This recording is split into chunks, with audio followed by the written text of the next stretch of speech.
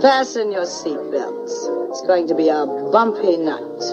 All these girls gonna be in the league? Hello, gorgeous. Female Fight Club. All men must die, but we are not men. Damn it, Kristen! What do you think happened to Karen? Lauren. Girl, her name is Kimberly.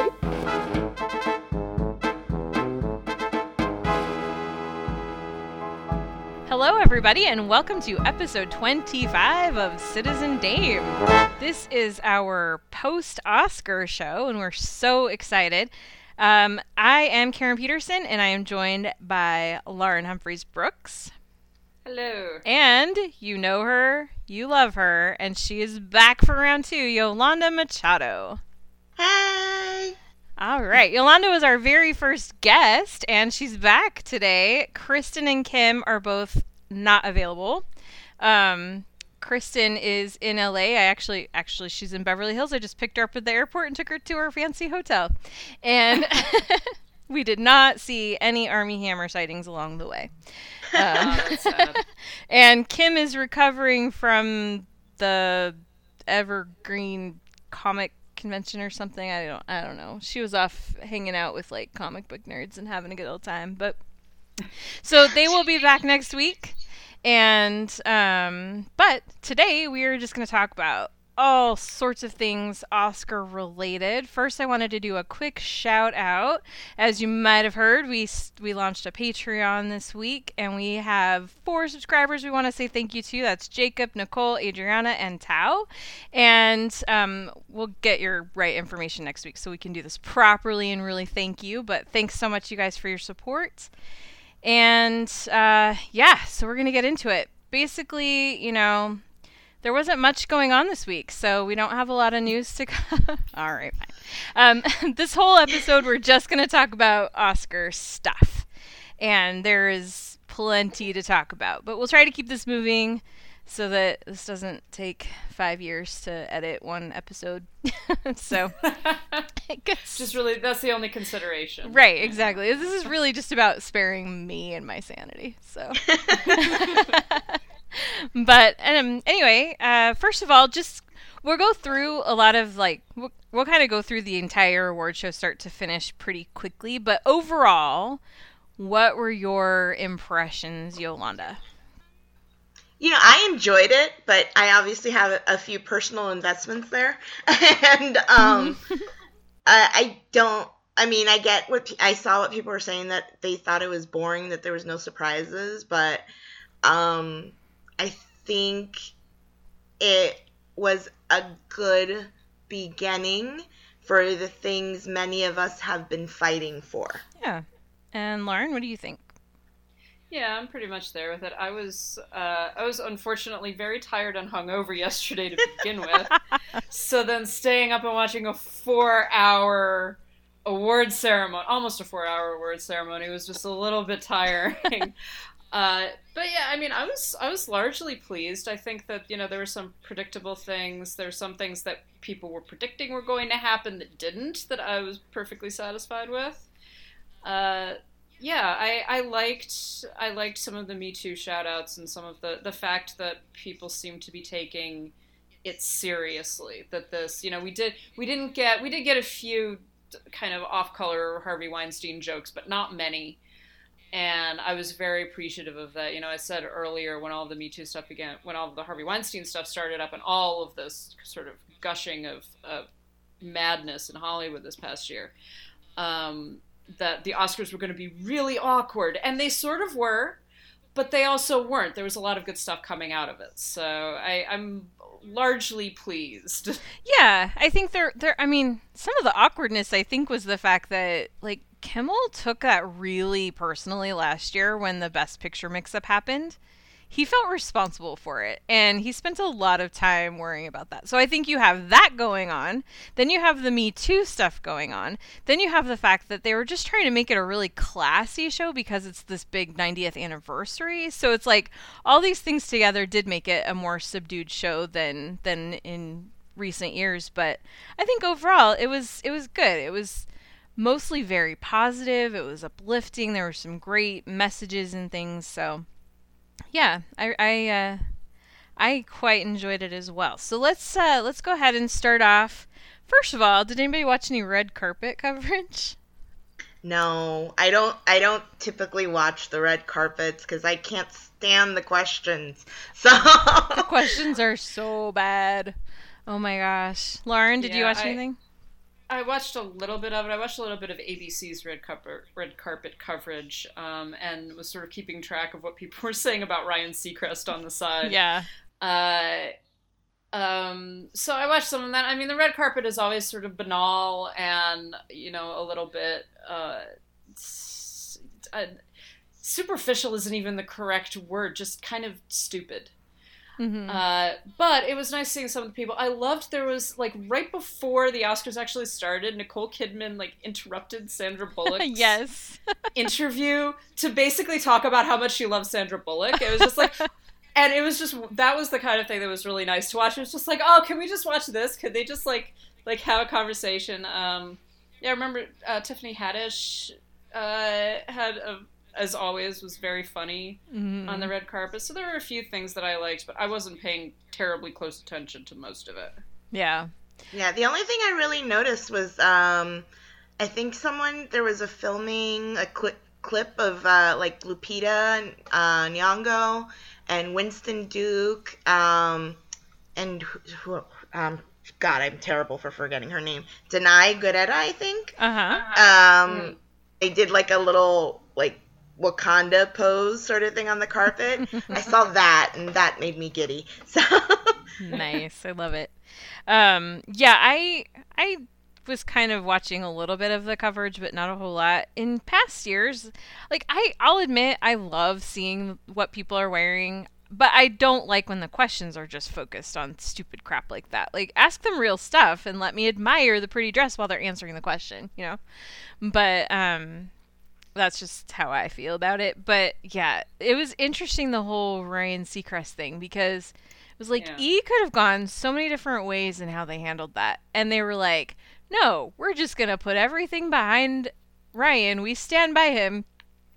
And it was very interesting how that did not work out for them at all.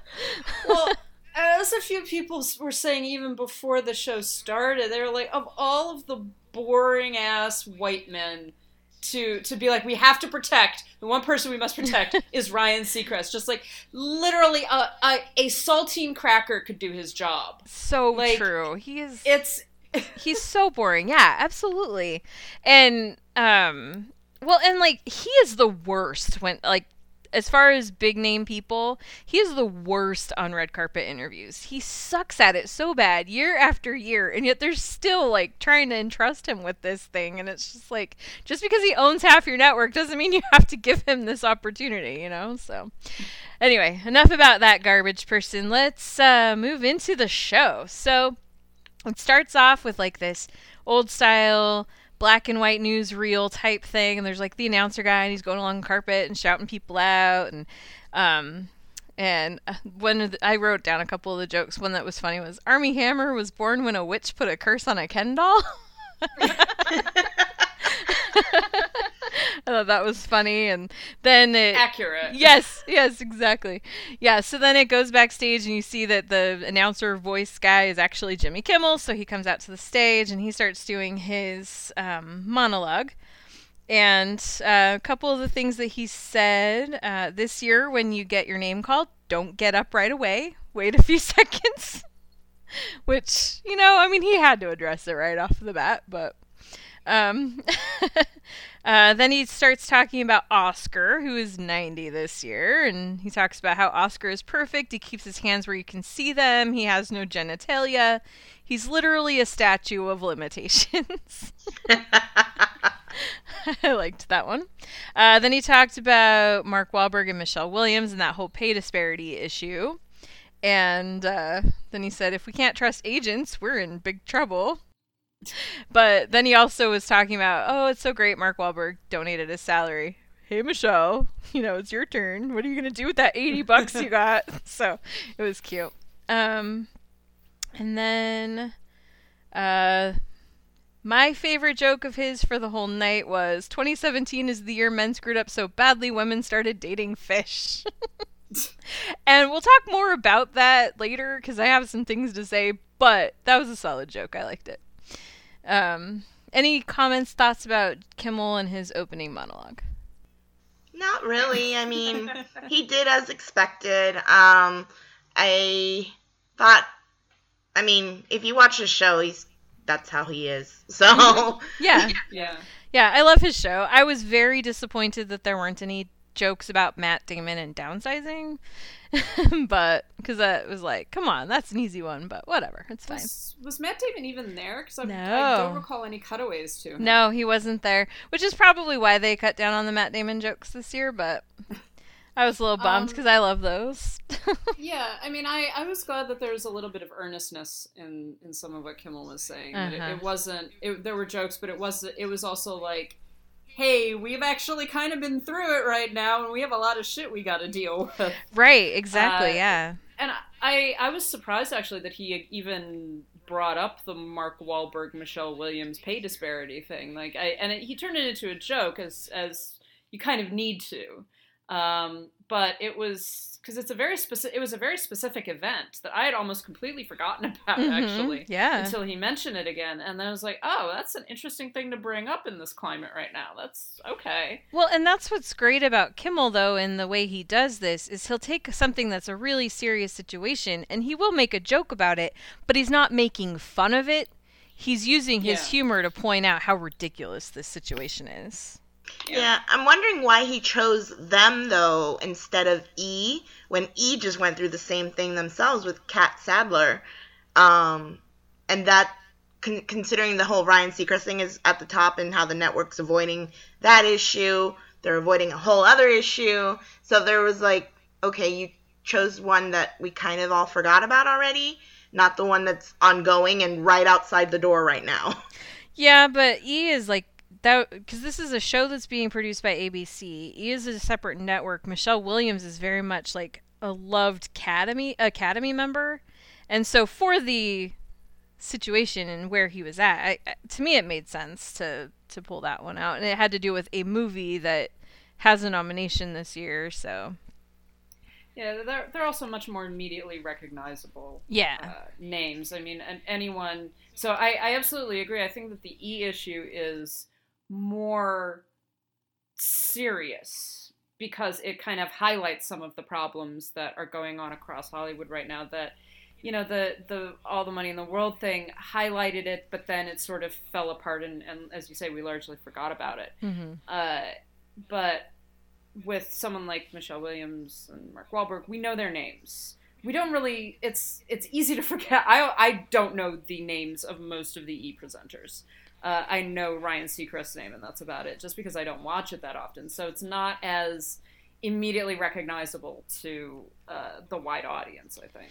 Yeah, and that was an accessible situation that everybody in that room knew about. They didn't require background to understand what he was talking about. So yeah. So then he announces that that whoever gives the shortest acceptance speech tonight will win a brand new jet ski, and he shows the jet ski, and it is being modeled by Helen Mirren, which was funny, and that will come back later. So then they start off with the first award of the night, Best Supporting Actor.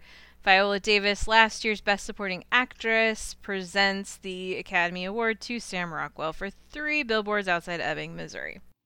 Yolanda, I know you have thoughts. So I just giggled. I was like, I tweeted this out last night. I was like, listen, I love Sam Rockwell. I do. Like, that's him and Frances were my main reasons for watching that terrible, terrible movie. But I don't know. Like, for like Best Supporting Actor, to me already like lost any accreditation the second they didn't nominate Michael Stahlberg for either of his roles. And then the Academy awards it to Sam Rockwell, who, yeah, he was fantastic, but his character is this racist cop that there is no redemption. So, and there's I don't know. I saw it as a very telling sign of how much more work the Academy needs to do. Yeah. Lauren, do you have thoughts you want to share? Yeah, I mean, I think we said when we talked about Three Billboards, I probably liked that movie the most of like any of us. But even so, I think that it's absolutely true. I don't think that Rockwell, in terms of the performance that he gave, I don't think that Rockwell deserved it over, say, Richard Jenkins. Right. Yeah, I agree. Or Michael Stuhlbarg. I absolutely agree with that. I'm like, why he was in 3 movies this year? How did he not get nominated for one of them? It's possible he split the vote with himself and got himself knocked out.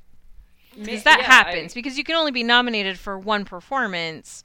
And so if you had people voting for him for The Shape of Water and people voting for him for Call Me By Your Name, then, you know, he ends up not getting enough votes in either way. Yeah, I know. So Rockwell, I feel like he's very likable, and he is a great actor. I mean, there's no question of that. And I'm fine with him as an actor winning an award and getting an Oscar for a performance. It was the wrong performance. I mean, it was predictable. Everybody kind of was like, yeah, he's going to win. He won. It was unsurprising. He gave a very sweet speech, but I mean, it really wasn't an Oscar-worthy performance, I don't think. When he was speaking, my roommate leans closer to the TV and she goes, "Isn't that the weird guy from Galaxy Quest?" And I was like, yes, and I liked him better in that movie. And several people basically said they're just like, I choose to believe that this is Sam Rockwell winning for Galaxy Quest. Yep. It's like, you know, and others were like, oh no, this is for Hitchhiker's Guide to the Galaxy. Right. It's like, that's fine. Yeah. That's fine. We'll ignore the fact of what he won for. Mm-hmm. Yeah, my husband was all about Moon. He was like, yeah. He's like, he should have gotten something for that. I'm like, well, not for this movie. There you go. Yeah, so I did appreciate the Philip Seymour Hoffman shout out. That made me sad, and that was nice. But so then Kimmel said, if your speech runs over this year, you won't hear music, you'll hear this. And then Lakeith Stanfield, dressed in his garb from Get Out, runs out on stage yelling, "Get out! Get out!" And I don't know, was that a good joke or was that like kind of lame? Because I couldn't decide. I think it was one of those that was both in a way. Like, okay. I love Lakeith, and I love his character in Get Out.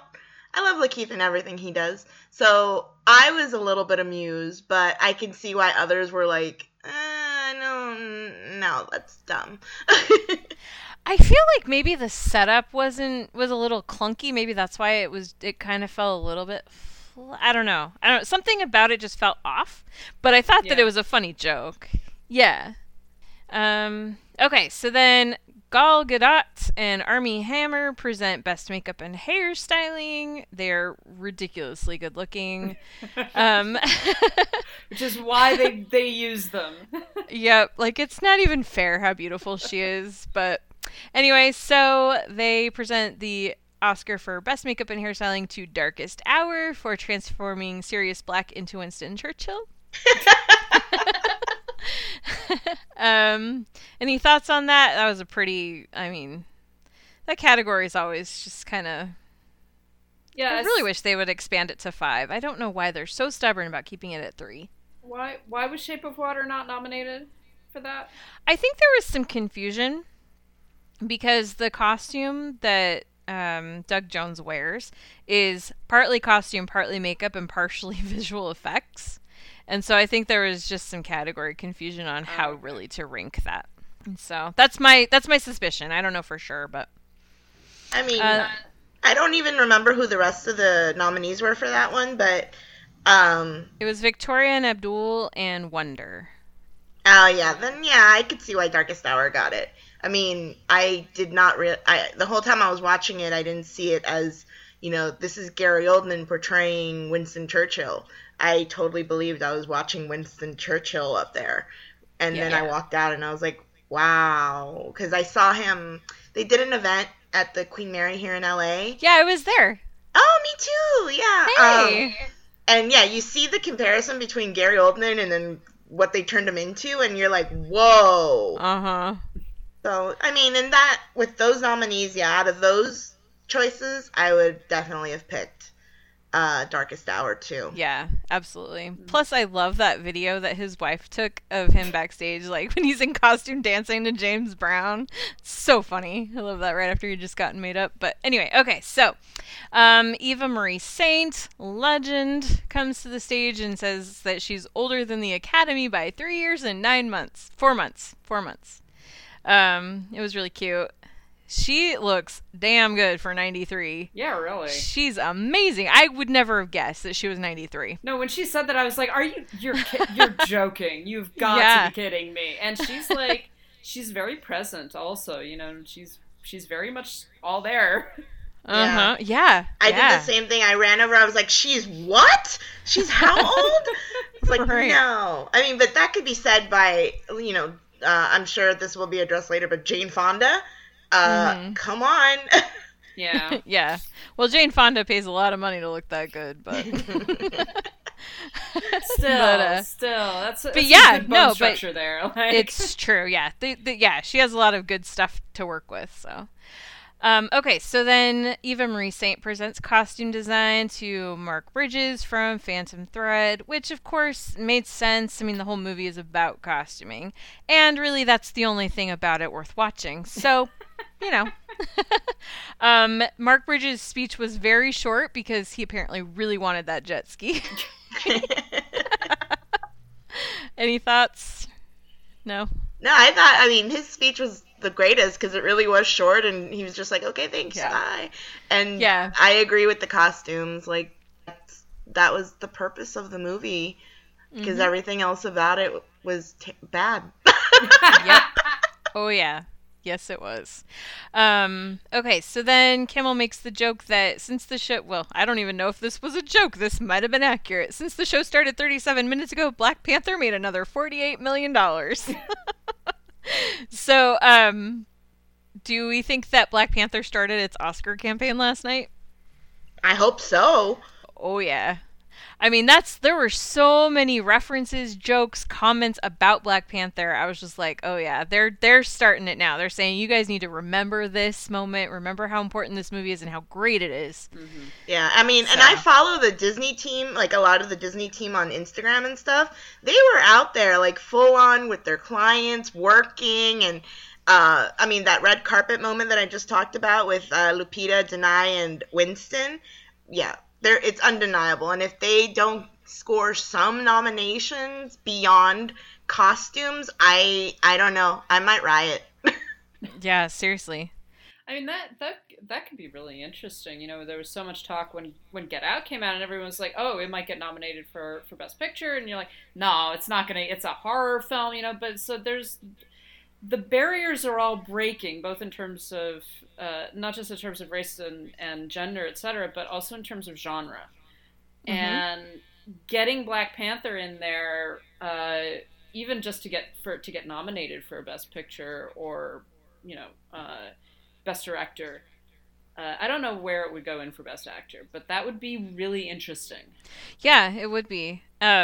This is something he said later on in the show, but I liked when, since we're on the topic now, Kimmel at one point made the joke about how he could remember a time when Hollywood said that superhero movies led by women and people of color wouldn't make any money, and he goes, of course I remember that time because it was last March. Yeah, I actually commented on that. I was like, last March, try like a week ago, because we're still going through it. I mean, we had Wonder Woman, we have Black Panther, and still we're getting those doubts because it's like, well, it's a superhero movie. Of course they're going to open to big numbers. It's like, no, that's not guaranteed, for one.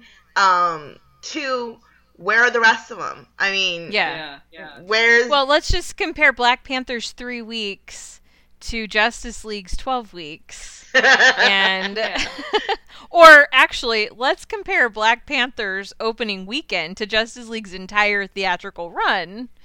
Yeah. So exactly. I mean, I think the tide is turning, but it does unfortunately take time. Sorry, you were going to say something, Lauren? No, I was just going to say just like you're saying, comparing the way that some superhero movies have done as compared to the way that Black Panther and Wonder Woman have just like busted everything. That's pretty spectacular, and that is not just on the back of this is a superhero movie, therefore it does well. That's not what's going on here. I mean, I was talking with some people a couple nights ago, and they still could not get into screenings of Black Panther because it was sold out. They hadn't seen Black Panther because it kept on being sold out in theaters in New York. Mm-hmm. Yeah.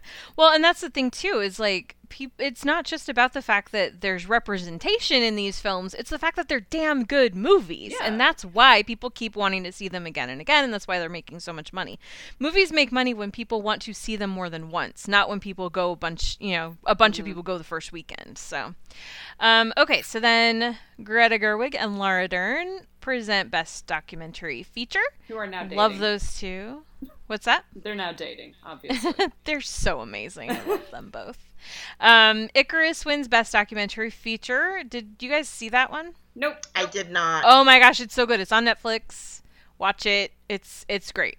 I actually thought that Agnes Varda would win in the end, but this was a tight category, actually. I think all 5 of the nominees were very worthy, so that was a tough one. And then Taraji P. Henson introduces Mary J. Blige, who sang her song Mighty River from Mudbound. Just to remind you all, Mary J. Blige was the first person in history to be nominated for Best Supporting Actress and Best Original Song in the same year, and she killed it. She was so good. Thoughts? Yeah. Oh, yeah. Oh I my love gosh. Mary. Chills. That was so great. They show a first montage of the night of iconic images from great movies with a medley of scores. That was about it. Let's see. And then Kimmel says the first Oscars were held in 1929 across the street at the Roosevelt Hotel, and they actually gave out 2 awards for Best Picture, which is kind of what we did last year. So he made a lot of jokes about that last night. So then Ansel Elgort and, oh my gosh, I'm going to butcher her name, Eiza Gonzalez? Oh, yeah. Eiza. Okay. Ansel Elgort and Eiza Gonzalez present the sound categories. For the first time, I believe, ever, sound editing and sound mixing were exactly the same nominated films. They have different people nominated because they are 2 different things. But the films were the same nominees, and both awards went to Dunkirk, which that was actually a good place for Dunkirk to win because the sound in that movie is phenomenal. Yeah, totally agree. Let's see. Then Lupita Nyong'o and Kumail Nanjiani present the next award. She says, "We're 2 people you all know but can't ever say their names." and then Kumail says, "My actual given Pakistani name is Chris Pine." I loved their bit. I absolutely loved their bit. And I was on that boat of give us this rom-com when they were like up there. I was like, I would totally go. Absolutely, yeah. They were great. I love them. So they present production design to The Shape of Water. Yay! That movie is so damn beautiful. This was like not even a surprise for it to win. Yeah, it deserved it. Yeah, absolutely, 100%. That was the first woohoo moment for me. Mm-hmm. Yeah, I was so happy for that one. So then, Eugenio Derbez, is that? Eugenio Derbez, Okay, he introduces Gael Garcia Bernal, Miguel, and Natalia Lafourcade singing 2 different renditions of "Remember Me" from Coco, and it was. So, well, what did you think of their performances? Oh, God. This is where I have to, Eugenio Derbez is, a Mexican national treasure. He's trying to do the crossover thing here in the U.S., and he's pretty much had a couple hits because he produces and directs and creates bilingual movies. So that was huge significance, first off. And the fact that he introduced Coco, the second I heard that guitar strum, tears fell down my face and couldn't stop. Because Well, one, I remembered the movie, and that was the exact moment that made me cry, like, just nonstop.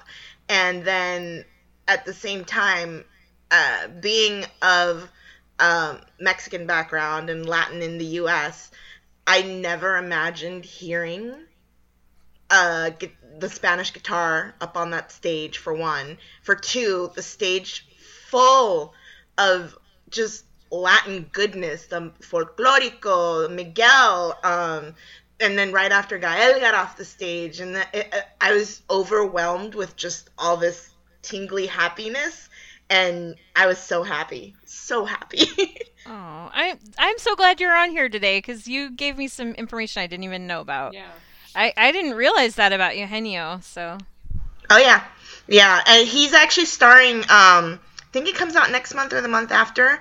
He's the gender switched portion.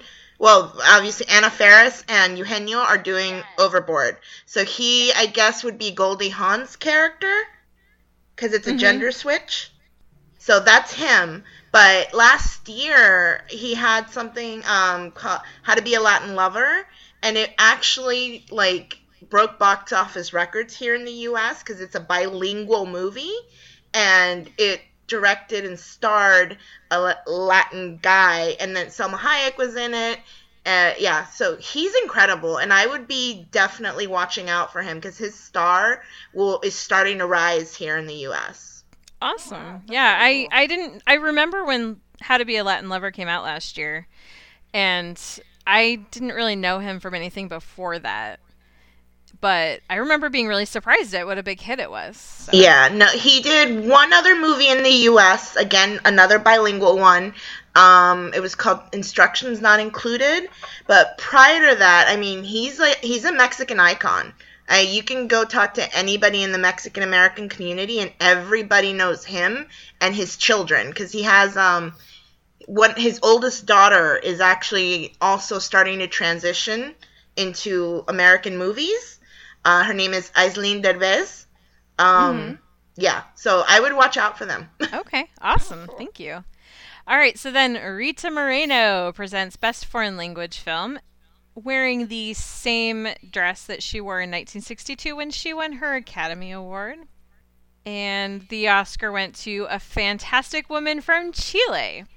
Perfect. I am a diehard Rita Moreno stan. That is when I was 7 years old, she was the first character I ever could see myself in when I watched West Side Story. And then to announce the winning A Fantastic Woman, for us in the Latino community, it's a huge, huge deal. I know it's a huge deal for the transgender community here in the U.S., but for Latinos, we are constantly fighting with our own culture to be more inclusive because of its patriarchal history. Even our language is masculine. Like, I explained it to somebody else a week ago where, yeah, I could be with a group of girlfriends and say amigas, but the second one guy enters the conversation, the language automatically goes to male. It's amigos. Mm-hmm. Yeah, French is that way too. The fact that the foreign language film was from Argentina, and it represents a transgender woman, and it was introduced by this like Latin American icon, it was a huge deal. Like it's recognition and acceptance, and it was overall just an honor to be on that stage with Rita, So yeah, I'm getting chills just talking about it. Well, and I believe it was Chile's first time winning this award too. Yeah, it's huge. So yeah, it's exciting, and it's a great movie. So next we had last year's Best Supporting Actor Mahershala Ali presenting Best Supporting Actress this year, and it went to Allison Janney for I, Tonya, who began her speech by saying, "I did it all by myself," which was funny. Lauren, what did you think of this one? We all kind of expected it. I think that, most people were like, yeah, Allison Janney's going to win. I would have loved for Laurie Metcalf to pull it out and to just, take that Oscar. I think I think that her character was more complex than Allison Janney's, who also gives a performance anyways. But the Best Supporting Actress category was actually one of those where I was like, I would be okay with any of these people winning. And so I think Allison Janney's a great actress, and she gave a great performance. So it's hard to be like, oh, I'm mad about this. I just there was that little part of me that was like, oh, Laurie Metcalf, please. Yeah, I know. I love Laurie. I really was hoping that she would get it, but Allison is great, and I just think she's had a lot more of a film career than Laurie Metcalf has. And so it's pretty cool to think about, like, she was great in Juno. She was so funny in 10 Things I Hate About You and stuff like that. And so it's like, this is pretty cool to see her win an Oscar. Yolanda, did you have thoughts on it? I actually, I agree with the fact, like, I would have been fine with either one of those ladies winning. They were all awesome performances, especially Allison Janney, Laurie Metcalf, Mary J. Blige, Octavia Spencer. Like, I think she deserved it. I think that regardless of who got it, they were all deserving of the nomination, and I would have been happy for any one of them, honestly. Yeah, I agree. Okay, so then the next part was I would say, probably the most awkward part of the show, and that is when Kimmel introduced Mark Hamill, Oscar Isaac, and Kelly Marie Tran and BB-8, who are all great and adorable, and I love any moment that we get to just bask in Star Wars-ness, but their bit just felt really weird and stunted and awkward. Yes. Okay, I'm glad I'm not the only one that thought that. So. Oh yeah. Yeah, it just was super weird. I love Oscar Isaac, so any chance I can see him is wonderful. But I was like, what is this? And I kind of felt like they even were like, this is kind of gimmicky, but we're gonna smile and go through it. I felt like Oscar Isaac was telling the truth when he said BB-8 was the only one that showed up to rehearsal. That's how. Yeah, I totally believe that. But again, give me Oscar Isaac anyway, anyhow, and I will be there. Oh yeah, and Kelly Marie Tran and Mark Hamill, as far as I'm concerned, I love them all. So it just was a little bit of a weird moment, and then it was made even more awkward because then they had to present animated short film to Dear Basketball, and now Kobe Bryant has a fucking Oscar, and I'm not happy about it. Sorry, I have feelings. Are your feelings associated with the rape allegations against him?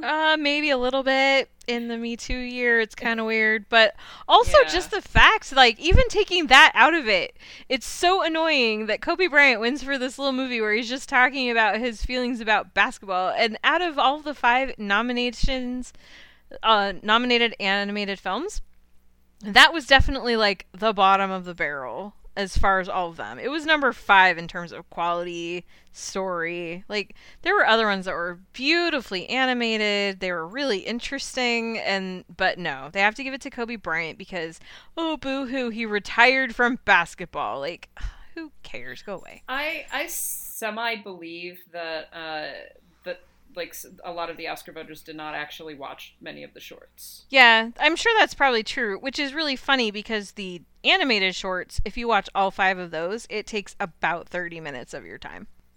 See, they're all pretty short this year. Yeah, I there's absolutely no reason why I would suspect this. I just do.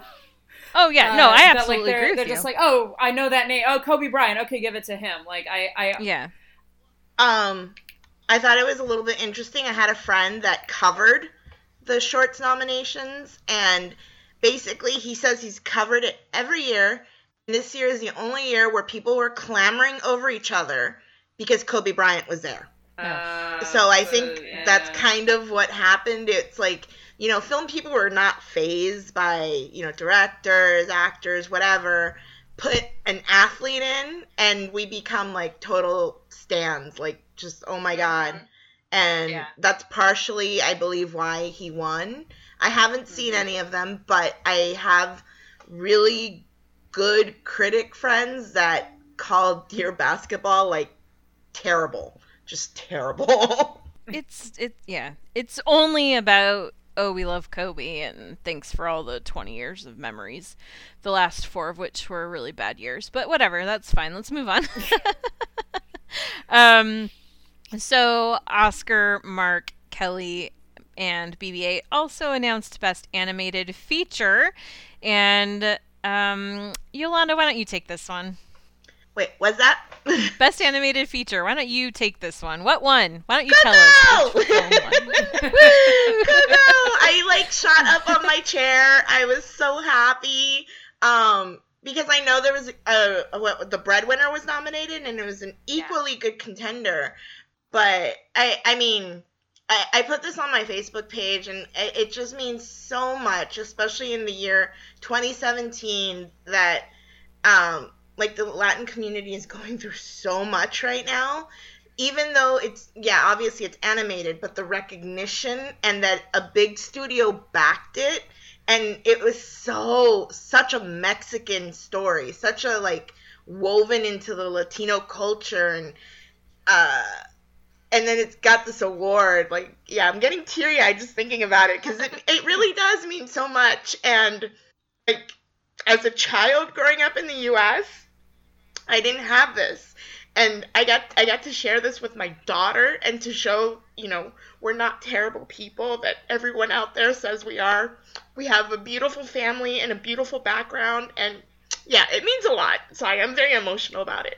Well, now you're making me cry, and we're just gonna let your thoughts stand and move forward, because I just neither of us can say anything remotely as interesting as that. So Absolutely. Thank you, congratulations. So it's amazing. I love that film. Next, we had Daniela Vega introducing Sufjan Stevens singing "Mystery of Love" from "Call Me by Your Name," and I believe that is the first time that a transgender actor or actress or anybody has presented anything at the Academy Awards. So that was a huge moment for Daniela Vega. And then the song was just gorgeous. So it was just a great moment there. Sorry, I'm going to try to hurry this up a little bit now because we're running out of time.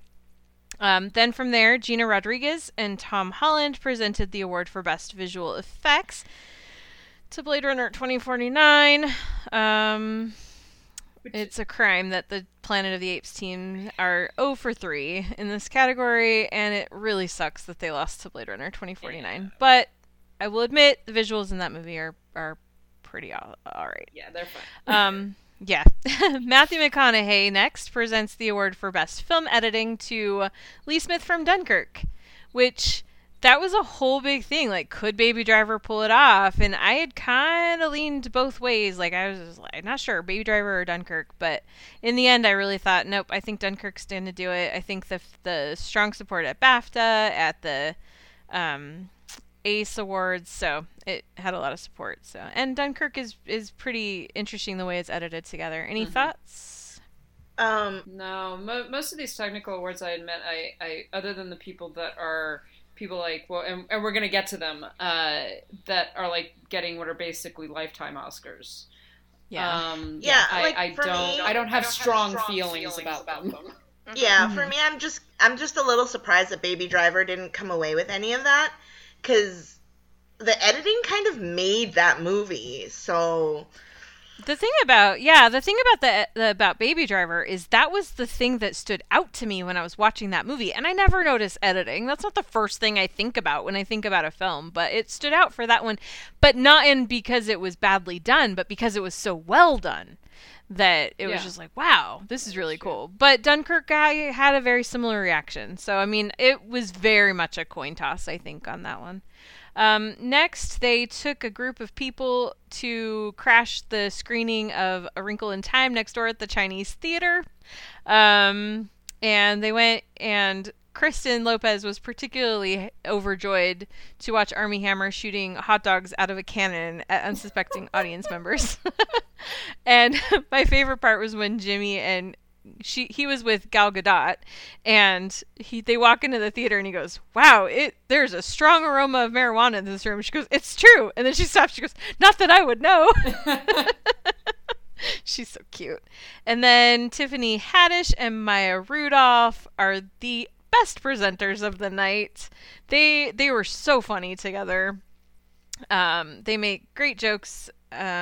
referring to each other's movies, peeing from a zip line, taking a crap in the street. Pretty great. So let's see. They present documentary short film. And, right before they present it, Tiffany says, "Hi, Meryl. I want you to be my mama one day. Just one day. I want to get that money." It was so funny. So great. But they present the award to Heaven is a Traffic Jam on the 405, which I have been in many traffic jams on the 405, and if that is heaven, I do not want to go. But I made a similar comment on Twitter. I was like, look, I've been on traffic jams on the 405 almost daily. Is heaven by the airport or something? I don't understand. It is a good movie, though, and I do hope that people will watch it. It's very interesting story about this really talented artist, and so I hope that you will watch it. And then they also present, Tiffany and Maya also present live action short to The Silent Child, which I think surprised a lot of people because everyone thought it was going to DeKalb Elementary, which is about a young man who comes into a school with a gun, like preparing to shoot up the school, and he ends up being kind of stopped by a school secretary who's in the office, and she's talking him down. And so, like, it's so topical that I really thought it was going to go to that one, but it went instead to The Silent Child, which is about trying to get services for a girl who was born deaf and whose parents are just like, nope, we want her to live like she is a hearing person, and they just refuse to acknowledge what she really needs, and they refuse to provide her anything that they think would make her different. So it's a very interesting collection of short films this year, actually. Did anybody have any thoughts on documentary or live action short? Either of you? Not really, other than the fact that I know that people were talking about the woman who won the live action short signing her Rachel speech. Shenton. Yeah, signing her speech and how important that was. And I know that a lot of people in the deaf community were discussing that, and I'm seeing tweets online, etc., talking about that this is a major thing. I think it's interesting that we keep on coming to these points. You know, you're saying first transgendered person to present at the Oscars, the first, and we're getting a lot of these firsts that on the one hand you're like, how have we gotten to 2018 and these are firsts? But at least we're there. Right. At least we're getting that. It may have taken 90 years, but it took 90 years, and now we're there, and hopefully this will continue. Yeah, absolutely. Yeah, so that's good to see. Yeah. So then next, Dave Chappelle introduced Common. He and Andra Day sang Stand Up for Something, their nominated song for Marshall, which was co-written by Diane Warren. And they did great, too. They were awesome. And then Ashley Judd, Annabella Sciorra, and Salma Hayek Pinal talked about Time's Up. They talked about Trailblazers. It was a good moment. I'm really glad that they gave them that moment. It broke my heart when Annabella Sciorra said, "Hi, it's been a while." And I was just like, oh my gosh, it's been so long. And then they introduced a montage of interviews, and it had some film clips too, but it was a lot of people talking about inclusion, about representation, about Me Too, about all kinds of things. And I thought it was a really powerful moment, and I'm glad that they included it in the show. Yolanda or Lauren, what did you think? I'm especially appreciative that they included Selma up there, because it shows that they're inclusive of more than just the, like the white feminism thing that a lot of debate goes on about on Twitter. Like, well, why didn't we believe so many of Bill Cosby's accusers in the past? It's like, well, and then the montage, I mean, it was uplifting, but at the same time, it's still sending the message, we still got work to do. And this is a great step, but let's keep going. Mm-hmm. Yeah, absolutely. It goes back to that. How are we still having this conversation? You feel like we shouldn't. This should have been over and done with. We should have far greater diversity, far more inclusion, far. Why is the default? I loved what and I can't remember his name, and I'm blanking on it, and I'm sorry. The guy who wrote and appeared in The Big Sick. Kumail Nanjiani. Yes, yeah, I thank loved you. what he said. Mm-hmm. And yeah, and him saying, like, my entire life I have been watching movies. My favorite movies were with straight white men, and I loved watching them, and I still love watching them, and now they get to watch me and identify with me.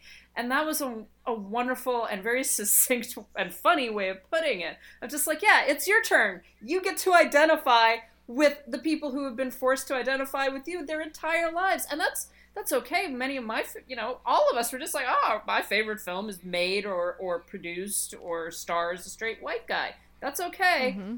Now it's our turn. Finally. Yeah.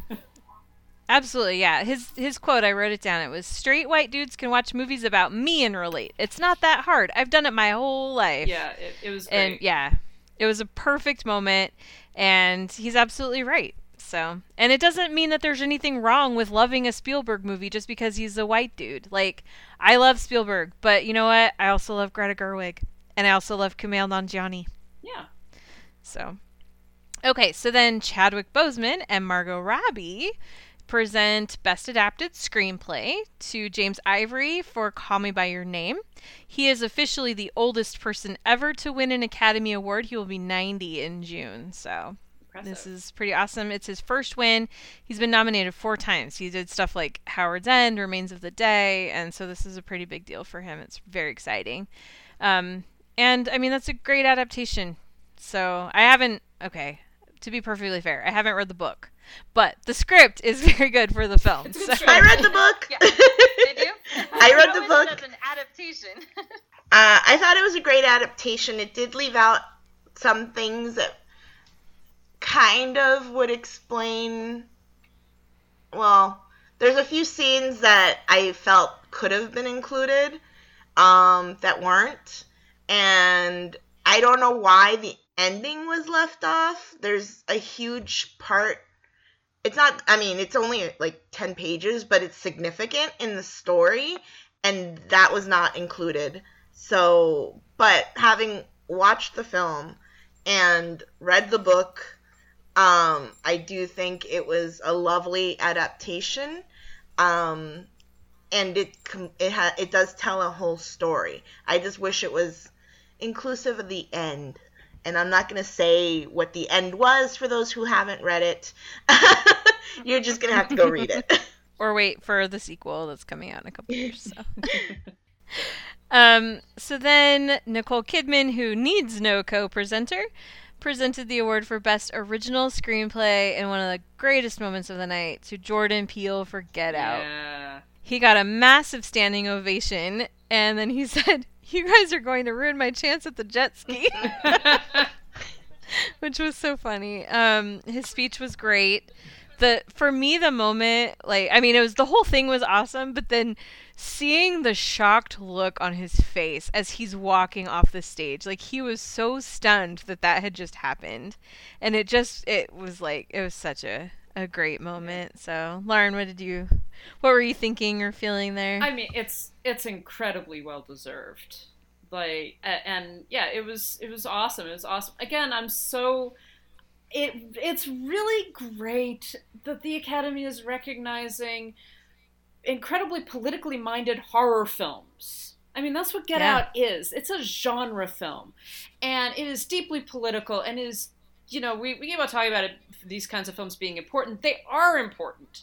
And him winning that, I would have loved to see Get Out take home more last night, honestly. But for what it got, he really deserved it. And he was, like you said, that look on his face of just like, oh my God, I won an Oscar. What the hell? Like, it was very cool. It was great to see that. And, I can't wait to see what else he's going to do, because this is one of his first films.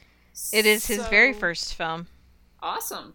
Great. Yeah. I can't wait. I thought he did Yolanda? Keanu also. Like, he did not write or he did not direct it. I think he co-wrote it, but he did not direct it. But I was so happy to see him win. Like, I've been rooting for Get Out since I saw it last February, and nobody was listening to me. That's why I kept bringing it up. Apparently, they were. You can't not watch this. This movie says so much and does so much, and while entertaining you as well. And so, yeah, that look when he walked off the stage, especially when it looked like he kind of bit his knuckles, like, oh shit, I did that.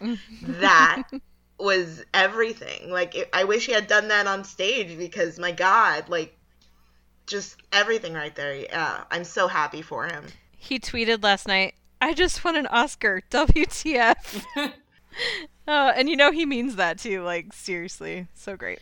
Yeah, it was a great moment. I love it. Okay, so then Wes Studi, who is awesome. I love him. He's a great Native American actor who's been in a million things, and even if you don't know his name, you definitely know his face. He actually talked about his experiences in joining the military and going off to Vietnam. He's a veteran, and talked about how much he loves films and filmmakers about military themes. And then they showed a montage of military movies, and Kimmel said, "On behalf of the Academy, I would like to apologize to all of our military servicemen and women for including Matt Damon in that montage." And I was like, finally a Matt Damon joke. That was the only one. So then Sandra Bullock was the next presenter. Sorry, I just looked at the time. We got to hurry this up. So Sandra Bullock is the next presenter. She's doing cinematography, and she's like squinting. She's like, "Oh, it's really bright. It's bright. Can we turn this down a little bit? Can you like take me back to my 40s?" And I was like, "Oh my gosh, I forgot that woman is in her 50s. It's crazy." And then she said, "Thank goodness I'm not presenting with Gal Gadot, because it would be like looking in a mirror for her."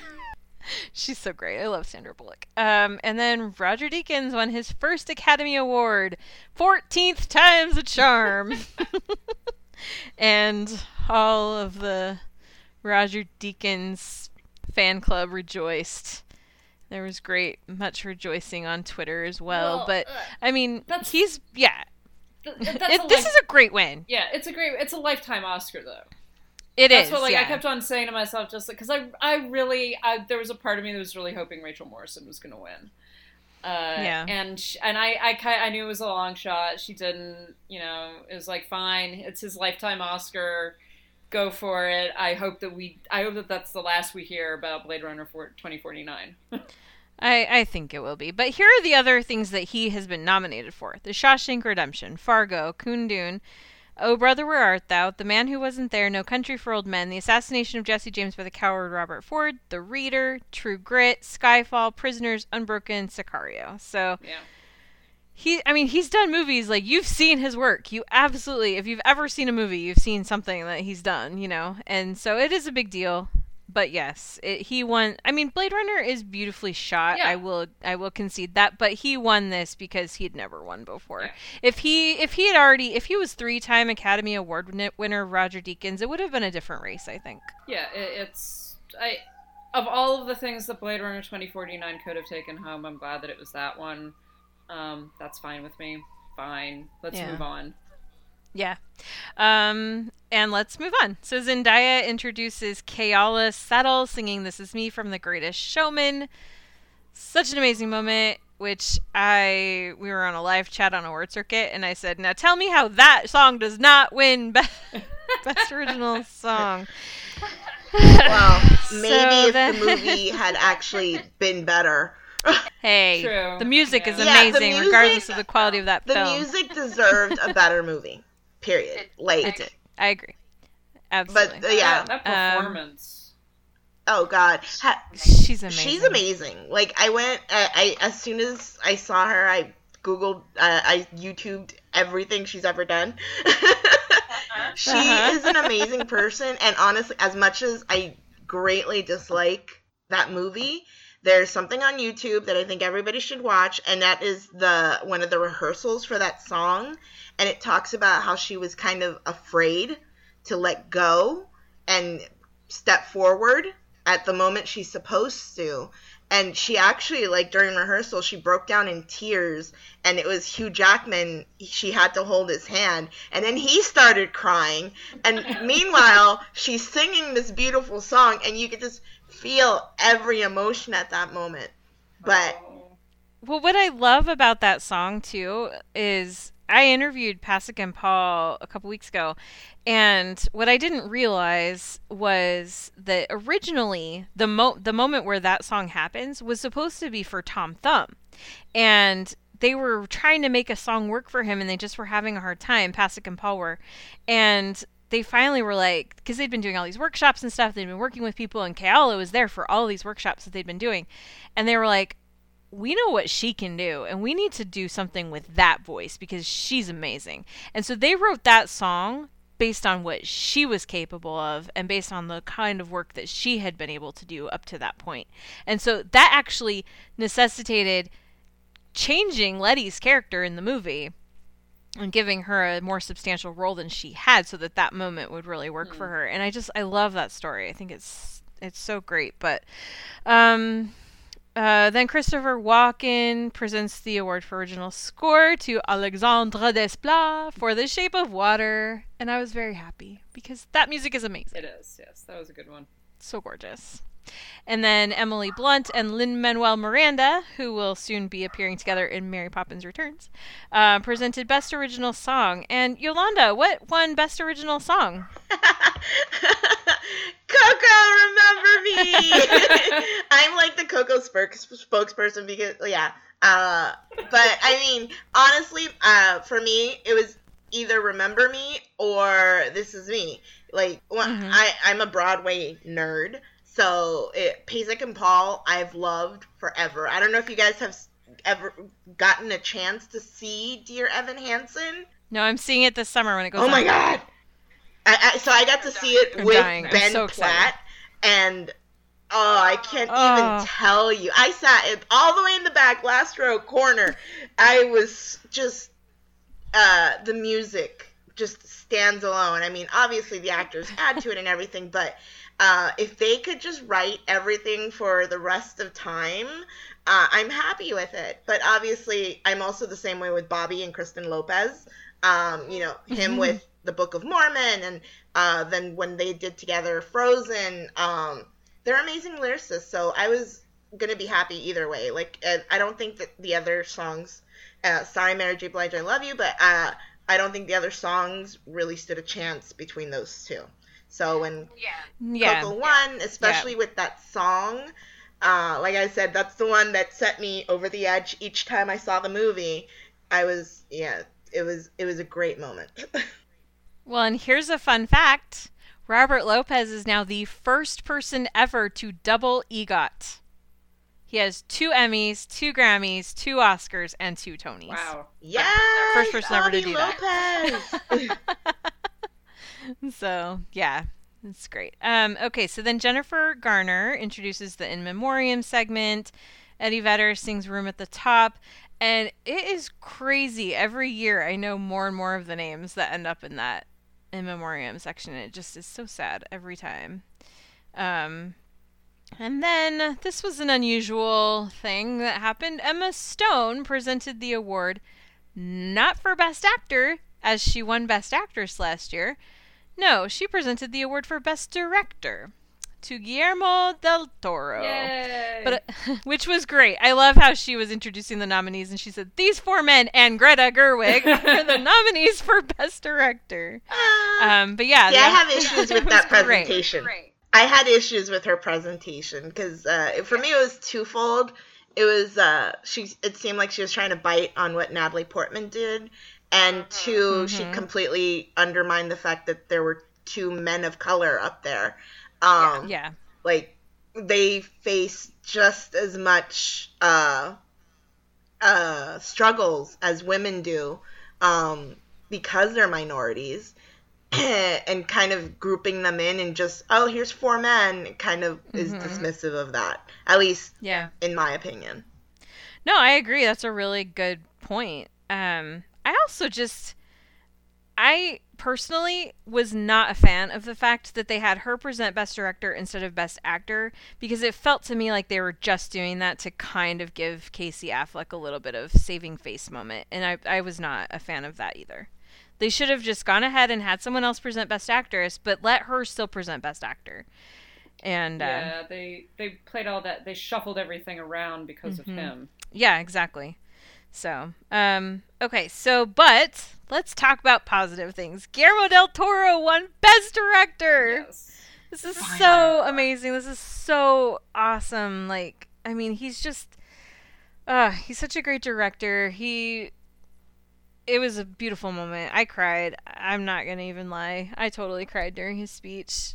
Yolanda, Lauren, what did you guys think? What were you saying to yourselves? It was wonderful. Like there were 3 people in that mix that I was like, okay, any one of these 3 I'm fine with. And he was one of them, and I was like, yes. It's so, again, it's one of those that when the Oscar goes to someone who really does just completely deserve it for a film that he deserves it. Like, I know people were saying that, oh, this is really for Pan's Labyrinth or whatever else. It's like, no, this is for Shape of Water. Exactly. This is very much for Shape of Water. This film actually does deserve it. And he deserves for the work that he did on that. It was remarkable. This was, someone also pointed out that this was a film, he could have done Pacific Rim 2.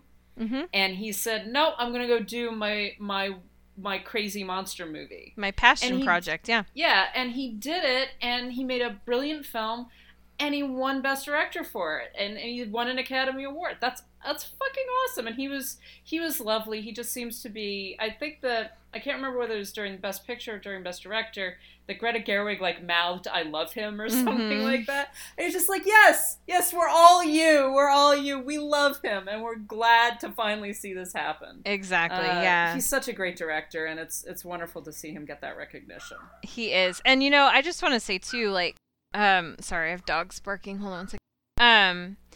But one of the things, too, that was interesting to me, and not really surprising at all, given what you see of him on, different award shows and things, but when I was interviewing different people from Shape of Water, like I talked to Dan Lawson, I talked to Sydney Wolinski, I talked to all these different people who worked, the below the line folks, and they universally just loved working with Guillermo. So many of them have worked with him on multiple films, and they keep coming back because they just love how respectful he is of his crew, and how he is very much one that he likes to be involved, but he's not intrusive. And this is such a great win for him, because it sounds like he's someone who is just a dream director to work with. So, yeah. Yolanda, what did you think? I got to interview the cast and Guillermo. Oh, nice. And the cast, every single one of them, especially Doug Jones, who, has a long relationship with Guillermo del Toro. Yeah, they've done 6 movies together? Yeah, each of them said pretty much exactly what his crew said, where, he's very much the director, but at the same time, he lets you do what you do. He values your opinions. He is a delight to work with. They each commented on how he has very particular directing styles, but individualizes them to that actor. So he wouldn't direct Octavia the same way he would direct, like Doug Jones. He crafts everything. The actors all made comments on how Guillermo, when they were starting production, he had bios written for all of their characters. So there was no question on their background or anything. Like, they knew where they were coming from, and they knew what they were going to say, and then he kind of just let them play with it. And I don't know how many people know this. It has been published out there, but he did not take a salary at all for this. Right. This was his baby. It was when I got a chance to talk to him, he said, "This is me. This is my story. This is my monster." And it's a very, very personal film to him, and he is such a delight and just the nicest guy. So when he won, on top of the whole, it's Latino, it's La Raza and all that stuff, just, he's such a good guy, and the movie was beautiful, and he so deserved it. So, yeah. Yay, Guillermo! Yes, absolutely. Love it. I love him. I agree with Greta. I love him. So then Helen Mirren and Jane Fonda present Best Actor. And I was going to talk about the joke they made, but whatever.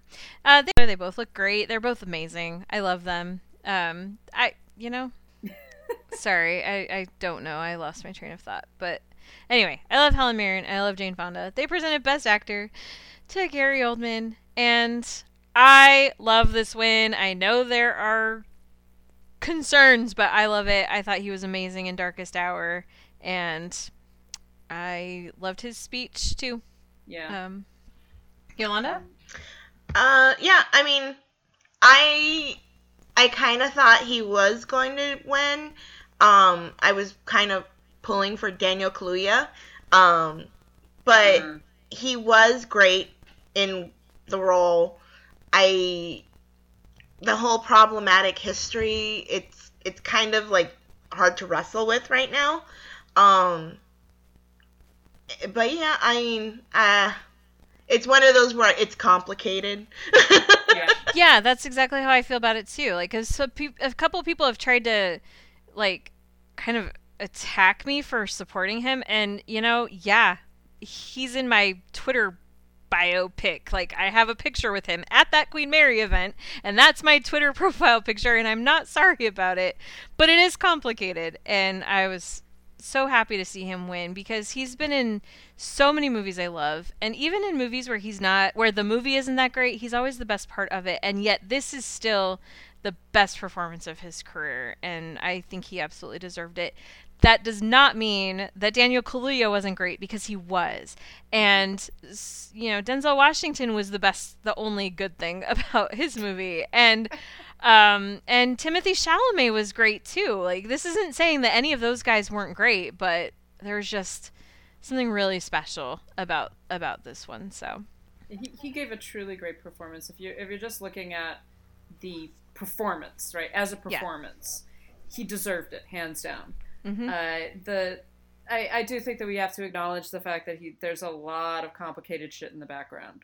Mm-hmm. And particularly in this time period, in this year, it's a little difficult. It's a little difficult to be like, yeah, he gave a great performance, but there's also all of this other stuff that we're going to have to talk about and that we have to acknowledge and deal with. And I think that we've talked a lot on this podcast about all of the issues that you run into when you're talking about actors and directors and artists that you greatly respect, and you respect their work, you respect their performances, the art that they produce, but at the same time, we're gonna have to deal with the fact that some of these people are not always the best human beings on the planet. Right. Yeah. And Oldman's one of those that, on the one hand, I'm like he got me choked up as I was watching his speech, because he seemed so overwhelmed by it and so grateful for it. Mm-hmm. And at the same time, I'm like, but I also know that you have done bad shit. Like, it's hard. It is like Yolanda said, it's complicated. It is complicated, but he won for a great performance, and yes. At least he didn't win just because they felt like it was time to give it to him. He won in a year that he actually earned it. So yeah. Okay, so then Jennifer Lawrence and Jodie Foster play the part of Casey Affleck and present Best Actress. Jodie Foster was on crutches, and so Jennifer Lawrence says, "Hey, what happened to you?" And Jodie says, "Streep, she I Tanya'd me." I love them. That was great. And they present the award for Best Actress to Frances McDormand from 3 Billboards Outside Ebbing, Missouri. And we've already talked at length about that movie and our feelings about it, but Frances McDormand gave a kick-ass speech, y'all. Yeah. Yeah. I have a little commentary on it. Okay. Well, I mean, like the part where she made all the women stand up in a room, and the whole inclusion rider, like, I agreed. I'm like, yeah, take a look at the room. How many women of color do you see? Right. I don't believe that a lot of studios understand that inclusion means not just white women, but women of color, people of color. I mean, I've been reading a little bit this morning about the inclusion rider, and it's basically like the actor can set what they want, so they don't necessarily have to say, like, you know, it has to be like 50% women of color. They can just say it has to be inclusive of women. And the sad thing is you do have to kind of specify to studios that women mean women of color too. Right. Like I said, I keep saying this. We still have a ton of work to do. I like that she kind of highlighted that there were so few women in the room that were nominated or that were, you know, working in their profession there. But then when you scan the room, how many women of color did you see? I could count on my hand how many the camera panned to or showed. And that I've been in that room. There's how many seats are there? I don't even know. But to have like 400, I think. Yeah, to have like 4 or 5 women of color standing, working in that profession, invited by the Academy to attend, it's a huge problem.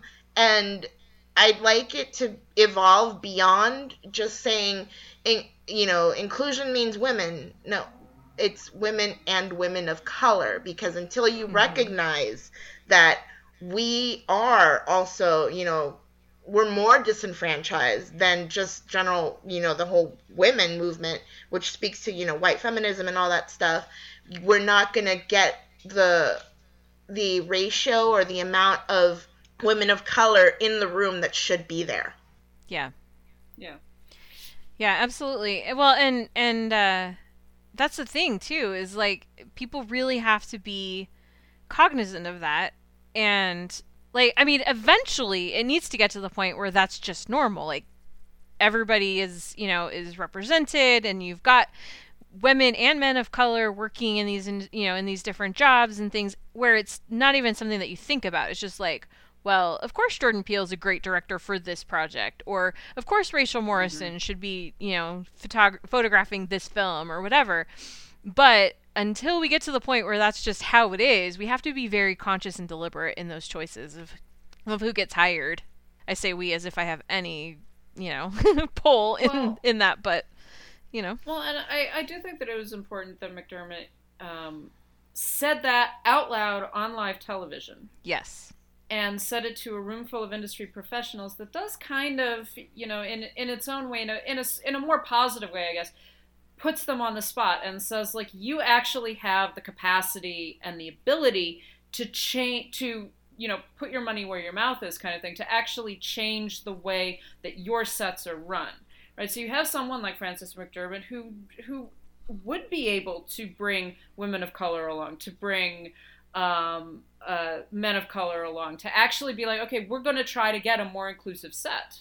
Mm-hmm. And that's going to be a part of my requirements if you're going to get my services. And actresses like her and actors and directors and producers actually having that pull and being like, okay, now I'm going to use my power in this industry in order to open doors. That's very important. And the fact that she was encouraging people and saying to them, and, you know, and I saw like 50 articles when I opened Twitter this morning, what's an inclusion writer? And just that fact essentially means that also the public now knows that this exists. The public, you know, you can't, all of those excuses of just like, well, we looked for women of color, but there weren't any that applied. Or like, oh, well, we would have loved to have this, but. Right. No. That's not an excuse anymore. And that visibility, I think, of that fact of the industry is very, very important. Yeah. Well, and the other thing I liked about what McDormand said in her speech was, don't just talk to us tonight at the after party. Talk to us in a couple of days. Set up a meeting. Invite us to your office. Or better yet, come to our office. And because it was just like, yeah, you can say all you want at the after party when you're still feeling the high of this show that you were just at. But when it actually matters and we're going to get ready to start working on this next project or that next production, that's when you need to actually talk about it and sit down and do something about it. But that's the other thing about this inclusion writer thing, which I love that it was like the most Googled term last night.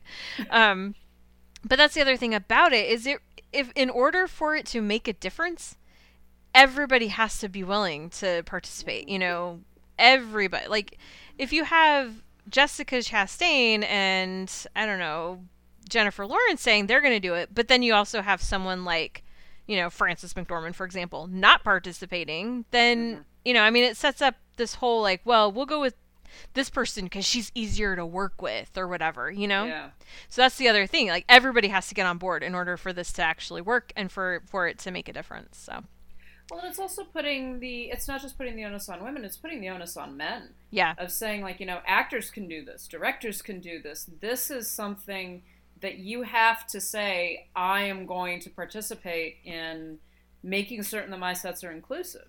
Right. And in all ways. Mm-hmm. And for people that actually have a great deal of power in the industry, that is the way that they can open those doors. And that is the way that they can actually be like, you know what, we're not just talking. We're not just contributing money. We're actually doing something about the way that the industry is run. Yeah, absolutely. Yolanda, any final thoughts on that? Yeah, I mean, it's more involving the actual inclusive writer and the woman that I think she first talked about it at a TED Talk in 2014. And it was an analyzing of, I think she said there's something like between 40 and 60 characters in a movie. Most of them are not speaking. About 8 to 10 are speaking, which means there are all these other opportunities to include, you know, minorities and all this stuff. And it's like, that's not the point of inclusion. Like, we're looking for inclusive speaking roles, you know, leading roles. Like, why, as me and my friends, we call it, it's like, it's kind of feels like you guys are okay saying you're inclusive. And I mean, like, the general, you know, white studio you, if you spread us around in the background like bacon bits. And we're not, you know, that's not what we are. We are, you know, we deserve leading roles. We deserve speaking roles. We deserve co-starring roles. We deserve to be directors and writers too. So I think we need to go a little bit beyond just what the inclusion writer stands for in order to start to fix the system that we've all fallen prey to. Yeah, absolutely. Well said. All right. And then the final award of the night. Warren Beatty and Faye Dunaway get a second chance at getting it right. And they present Best Picture to The Shape of Water. Yay. And there was much rejoicing in my house. Yeah, exactly. I was so thrilled, you guys. I was so happy. It is very rare for my actual favorite movie of the year to win Best Picture, and it happened last night. And I was just so, like, just thinking about it, I was so excited. And this is where, like, you know, earlier we started to refer a little bit, like, I'm so tired of people just calling it the fish sex movie. Like, that's so ridiculous. It is such a layered and beautiful story. And, you know, some asshole on Twitter was like, it's just that you don't know any of these characters. You don't know anybody from this movie. And I'm like, really? I don't know any brave women who would risk everything to save the people that they love. I know a million women like that. You know, come on. Don't tell me I don't know these people. Yeah. I definitely know the Michael Shannon character, I'll tell you that much. Oh, yeah. Exactly. In fact, probably the guy that tweeted it, but whatever. Yeah, that guy, does he have a mother? Like, that is literally most of Mother's main thing. Like, we would sacrifice ourselves for our families. And, I mean, I'm speaking because I am a mom. This is what we do, like, for, like, the mom community, we all talk about this, like, of how we always put ourselves last. So, screw that guy. Yeah. Exactly. Well, and it's not even just, you know, in reference to Eliza's character. Mm-hmm. We all know people that don't want to be involved in a situation, but they eventually end up doing the right thing just because they kind of feel like they need to, you know, and they're very reluctant, but they do it. And we definitely know the villains, the Michael Shannon character, and we know the people that are torn. We know every one of these characters. I could name like 3 people off the top of my head that fit into what the characters are, you know? So that was just such bullshit. It is bullshit, and the fact is, the Shape of Water does so well is that it's a fable, it's a fairy tale. It is, and that's the way that it's constructed. That's the way that it's presented right from the very beginning, and it does what all great narrative art is supposed to do, which is it's a very specific story, it's a very individual story, and it is also universal. Mm-hmm. It's about marginalization. It's about, you know, this characterizing the other.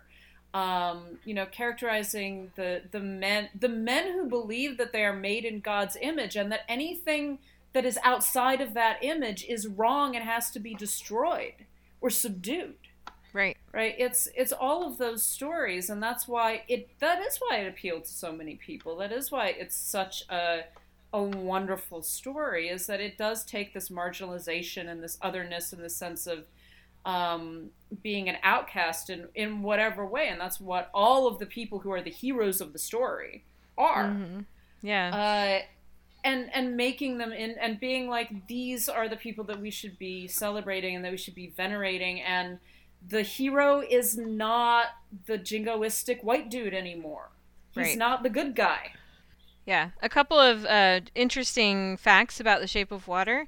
It is the first Best Picture winner to feature a central lead character that is a woman since Million Dollar Baby, as far as Best Pictures go. Since Million Dollar Baby in it was, how long ago was that? 13 years ago. Also, The Shape of Water is the first Best Picture winner since Return of the King to be written or co-written by a woman. Before that, the last one was Mrs. Miniver in 1942. Holy shit. Yeah. So there are a lot of reasons to be overjoyed for The Shape of Water. It's a beautiful movie, and it's done, like, I mean, it's just the inclusion, the representation for a lot of ways, and just, I can't, I'm speechless. I'm so excited. Yolanda, any thoughts? Oh God, I was so happy. Honestly, I thought, like 100% before last night, I thought it was Get Out was gonna win. But Get Out or The Shape of Water were totally my picks. Like, I was like, I'd be happy with either of them. And it's a sci-fi, fantasy fable, woman-led film that tells so many different stories. I mean, I could talk to 10 different people, and all 10 of them would have come away with something different. And yeah, I'm happy, and it's beautiful, and it deserves everything that it got. Absolutely. So, Yolanda, I know you said you have to get going. Yeah, I gotta go. Okay, well, why don't you tell everyone where? Why don't you tell everyone where they can follow you? You can find me best at Sassy Mama. That's MAMA in LA at Twitter, and then you can find everywhere I'm going. Awesome. Looking forward to it. Thank you so much for joining us. All right, thanks so much. Lauren, Stan, we'll wrap up. Thank you. Bye. Bye. Sorry, Lauren, I know you had another thought you wanted to share about Shape of Water. Oh, I thought you did. Remember. Sorry.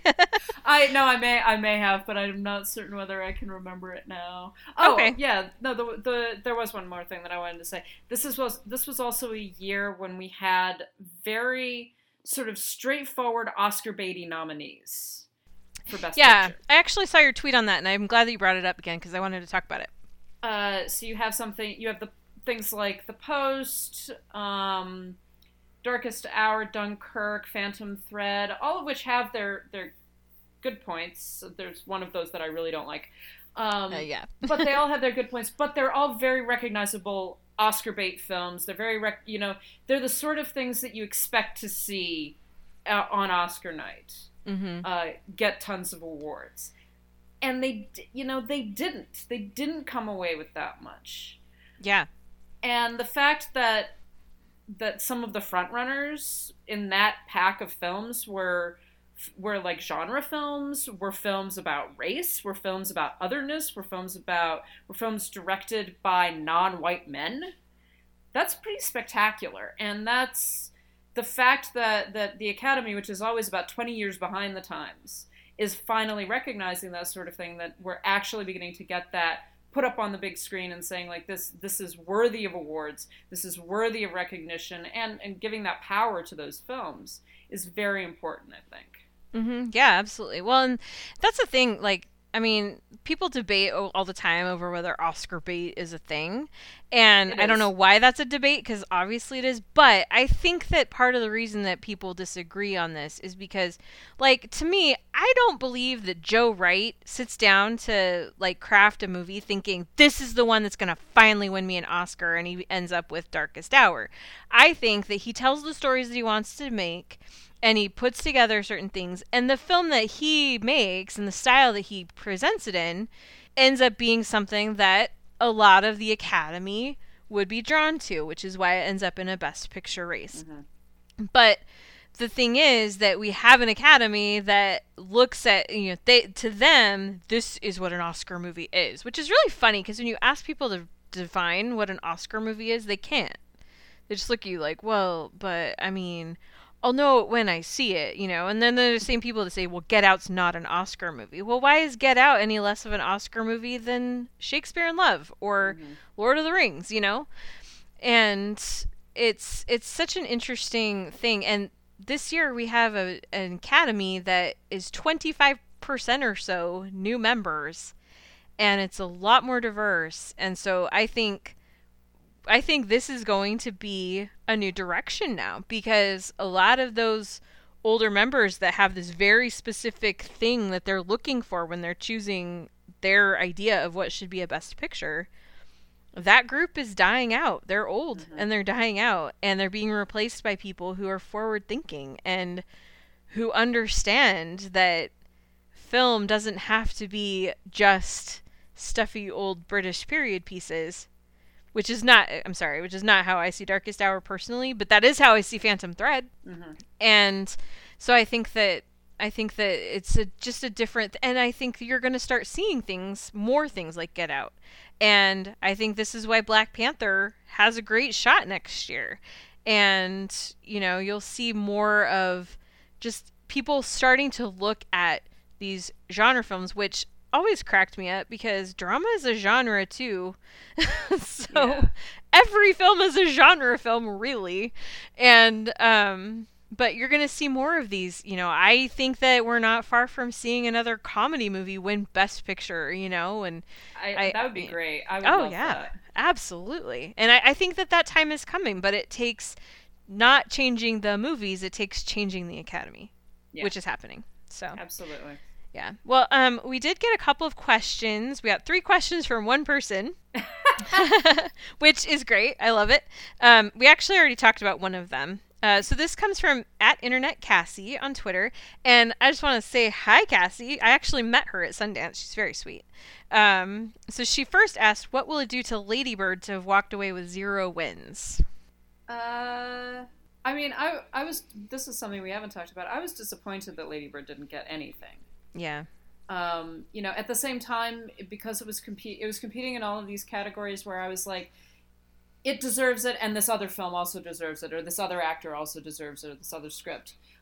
So it's hard to say that. I think that it was such a beloved film, and it has done so well for what it is. I mean, some of its box office has been remarkable for the way that it opened, and the way that it was sold, and the way that it was marketed.